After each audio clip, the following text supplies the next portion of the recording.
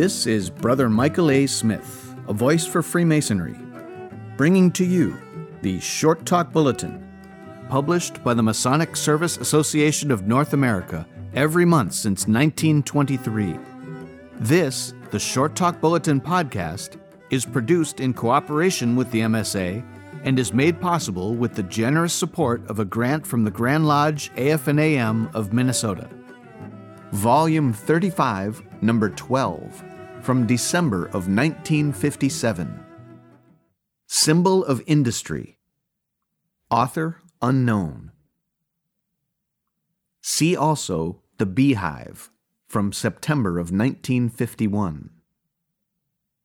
This symbol, referred to in the lectures accompanying the Master Mason degree, is one of the most curious and interesting which Freemasonry has taken from older rites and philosophies, and poses some puzzles which no Masonic student has yet been able to solve. Why a beehive was selected, by whoever did first choose it as a Masonic symbol, instead of an anthill, has never been explained. The hive, or skep, is a man-made structure. In Masonic illustrations, it appears as made of straw or grass. In modern practice, beehives are of wood. But always the hive is the result of the labors of human hands. Bees, as emblems of industry, do not make the hive. They make the honey and the comb. The ant, however, makes its own home. The bee, without a hive, uses a hollow tree. It would seem more natural that an emblem of industry should be something made by those who are industrious, rather than a housing provided by others for industry therein to be demonstrated. Freemasonry originated in cathedral building. Here the industrious workers made the structure for others to use, but the cathedral was constructed by men for men. Bees do not construct hives for bees. The ant and the anthill might readily have seemed more appropriate as symbols of Masonic work than the hive made by man, in order that he might take advantage of the industry and skill of the bee to provide him with sweets. A further puzzle of the symbol is the fact that at one time it was used in connection with the first degree. Now it is universally a symbol of the third. Whence the change, and why? Apparently, the earliest mention of the beehive in Freemasonry is to be found in a quotation attributed to Dean Jonathan Swift, famous for many reasons, but probably best known for his satire, Gulliver's Travels. Swift lived from 1667 to 1745, and was apparently at the height of his powers during and shortly after the formation of the Mother Grand Lodge in 1717. His A Letter from the Grand Mistress, which first mentions the beehive as a Masonic symbol, was probably written between 1724 and 1730. The earlier date is the more favored among antiquarians. It's too long to quote in its entirety, but these paragraphs are especially explanatory. Quote, "A bee hath in all ages and nations been the grand hieroglyphic of Masonry, because it excels all other living creatures in the contrivance and commodiousness of its habitation or comb, as among many other authors, Dr. MacGregor, now professor of mathematics in Cambridge, as our guardian informs us, hath learnedly demonstrated. Nay, masonry or building seemeth to be of the very essence or nature of the bee. For her building, not the ordinary way of all living creatures, is the generative cause which produceth the young ones. You know, I suppose that bees are of neither sex." What modern Masons call a lodge was for the above reason by antiquity called a hive of Freemasons. And for the same reason, when a dissension happens in a lodge, the going off and forming another lodge is to this day called swarming. End of quote. If the beehive had been an ecclesiastical symbol, its presence in Freemasonry might the more easily be explained. Bee occurs only 4 times in the Great Light. Honey is referenced to more than 100 times. From cathedrals and their building, Freemasonry gets ashlars, trowel, square, compasses, level, and plumb. Preston put the 5 orders of architecture into our lectures, and of course, early Freemasons naturally included in the Masonic work such matters as Lodge, Gavel, Tyler, Eavesdropper, and Cowan. Our point within a circle has a geometrical and tool measuring significance, although it's also an ancient phallic and religious symbol. And a cornerstone is common in almost all buildings of stone. But the bee and the beehive are almost entirely absent from ecclesiastical architecture. There is a carving in Ely Cathedral in which a kneeling woman upholds an empty beehive. Ruskin's 7 Lamps of Architecture describes a beehive carved over a window at St. Lo, France. Toledo Cathedral is said to have a carving showing a bear and a beehive. And of course, it's well known that bears are extremely fond of honey. But these few instances are certainly not sufficient to account for Freemasons accepting a man-made hive as an emblem of industry of bees, and by inference of human workmen. It is ironic that the craft which did not obtain the beehive as a symbol from ecclesiastical sources should have given it to a church. Given only in the sense that the craft venerated the beehive long before the Church of Jesus Christ of Latter-day Saints, or the Mormons, adopted it as one of their principal symbols. The Mormon history includes the Nauvoo, Illinois episode, in which the Grand Lodge of that state first granted and then revoked the charter of a lodge composed of Mormons. Doubtless, that experience was at the root of Mormonism taking so much from Freemasonry, basing its temple ceremonies upon the degrees and embracing so many Masonic symbols, including the beehive. It is also to be noted that but few lodges in the United States have taken this symbol for their names. Beehive Lodge number 909 in Chicago, Beehive number 393, Lawson, Missouri, and Beehive number 184, Omaha, Nebraska, are all. Much is made by bee lovers and students of their activities, and of the geometrical perfection of the 6-sided cells of the honeycomb. It is a curiously interesting fact that no other shape could provide so much storage space for honey with so great a strength of a normally soft and weak material, wax, as the 6-sided cell.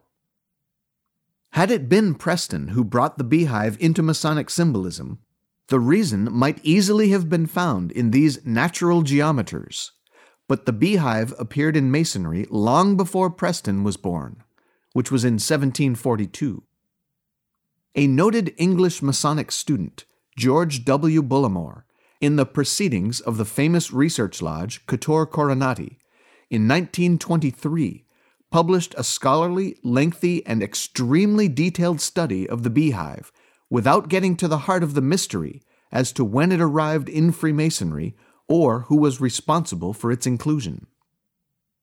He collected a large number of instances in which the beehive appears Masonically in other forms in lectures. Some of these are as follows. The beehive is the emblem of the Lodge of Emulation number 21, but existing records throw no light on the subject of the lodge adopting it. The beehive and 3 bees are carved with other emblems on a chair used as a warden's chair by Scientific Lodge number 88 at Cambridge, England.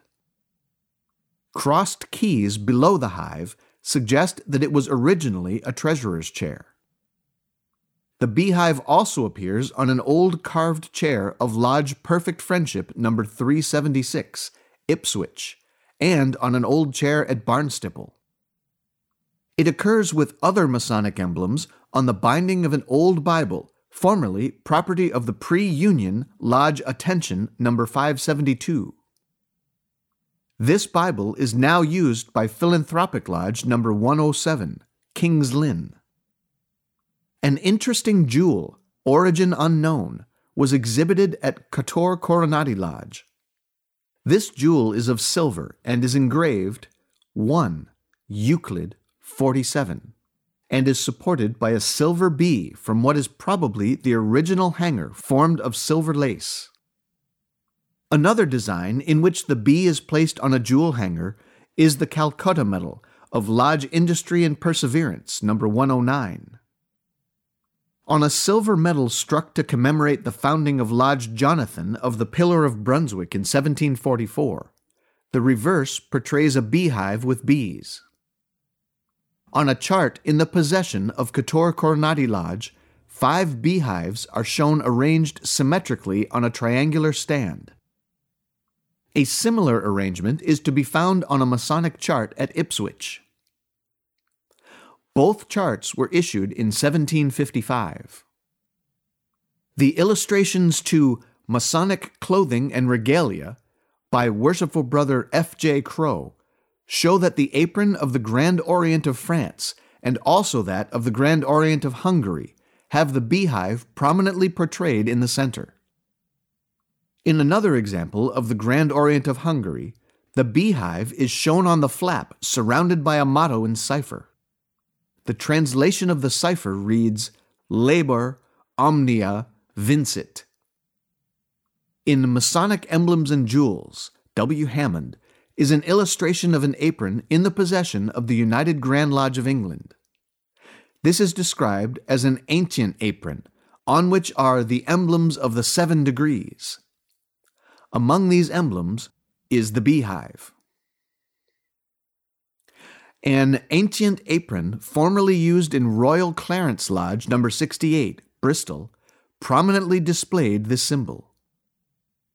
An interesting apron on which the beehive is depicted is said to have belonged to Captain Curry, initiated into Masonry at Sydney between 1824 and 1828.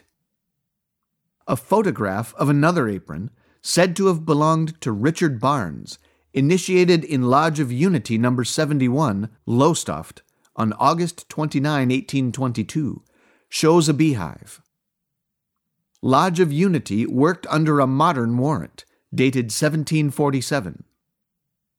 In England, certain old tracing boards show the beehive sometimes as a part of the 1st, sometimes a part of the 3rd degree. Bullimore makes much of the question as to why the beehive was once associated only with the 1st degree, later with the 3rd. The wandering of the symbol from degree to degree is not too difficult to comprehend when we consider the looseness of Masonic work in early days of Freemasonry in England, the absence of anything even approaching a standard ritual, and the difficulty of intercommunication between Masons living miles apart. What seems more difficult to account for is why the symbol was at one time refused to apprentices. Had it then another meaning than industry?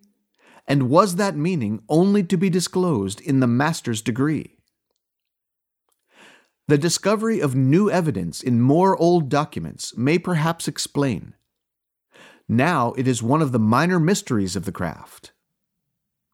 The wording of the explanation of the symbol in American Freemasonry begins and ends with similar words in the oldest English ritual extant, which mentions the beehive. Just how it crossed the Atlantic, and what American lecturers, ritualists, and Grand Lodge committees altered and added to the old ritual could well form the subject of a much deeper study than this short talk can encompass. The results of such an investigation would be, perhaps, more to the point than the reams which have been written about the appropriateness and meaning of the symbol. Symbolists have found fertile ground for fevered imaginations and have set forth at length that the beehive is not only an emblem of industry, but is also concerned in teaching the dignity of labor, the development of character, work as a means to salvation, connections between the craft and labor and capital, and immortality. They have tied it up with Samson's riddle, from Judges 5, verse 18. Out of the eater came forth meat, and out of the strong came forth sweetness, and made out of it a symbol of resurrection. They have traced connections between Freemasons and mathematicians, architects and artists, quoted the writers of antiquity on the bee as proofs that they had a Freemasonry, and made of the beehive a symbol of a lodge, without a Grand Lodge, unless a collection of hives might be so thought of. They believed that the beehive taught orderly organization, the need for working tools, government, service, and so on to the limit of imagination. The reading into any Masonic symbol of a moral, ethical, practical, religious, political, scientific, and/or philosophical meaning is anyone's privilege. Here is no quarrel with him who finds the whole story of Freemasonry in the beehive, if that is his pleasure and such thoughts satisfy him. But the hard-headed student who looks for facts instead of fancies still puzzles himself over these questions. When did the beehive come into Freemasonry? Who was responsible? What was its original meaning? Why did it wander between degrees? And why was it preferred to ants and the anthill, especially in view of Proverbs 6, verses 6 to 8? Quote, "Go to the ant, thou sluggard, consider her ways and be wise, which, having no guide, overseer, or ruler, provideth her meat in the summer, and gathereth her food in the harvest." Research lodges may, someday, provide the answers. Until then, the beehive will continue to be a peg on which symbolists and students can hang at least industrious discussion.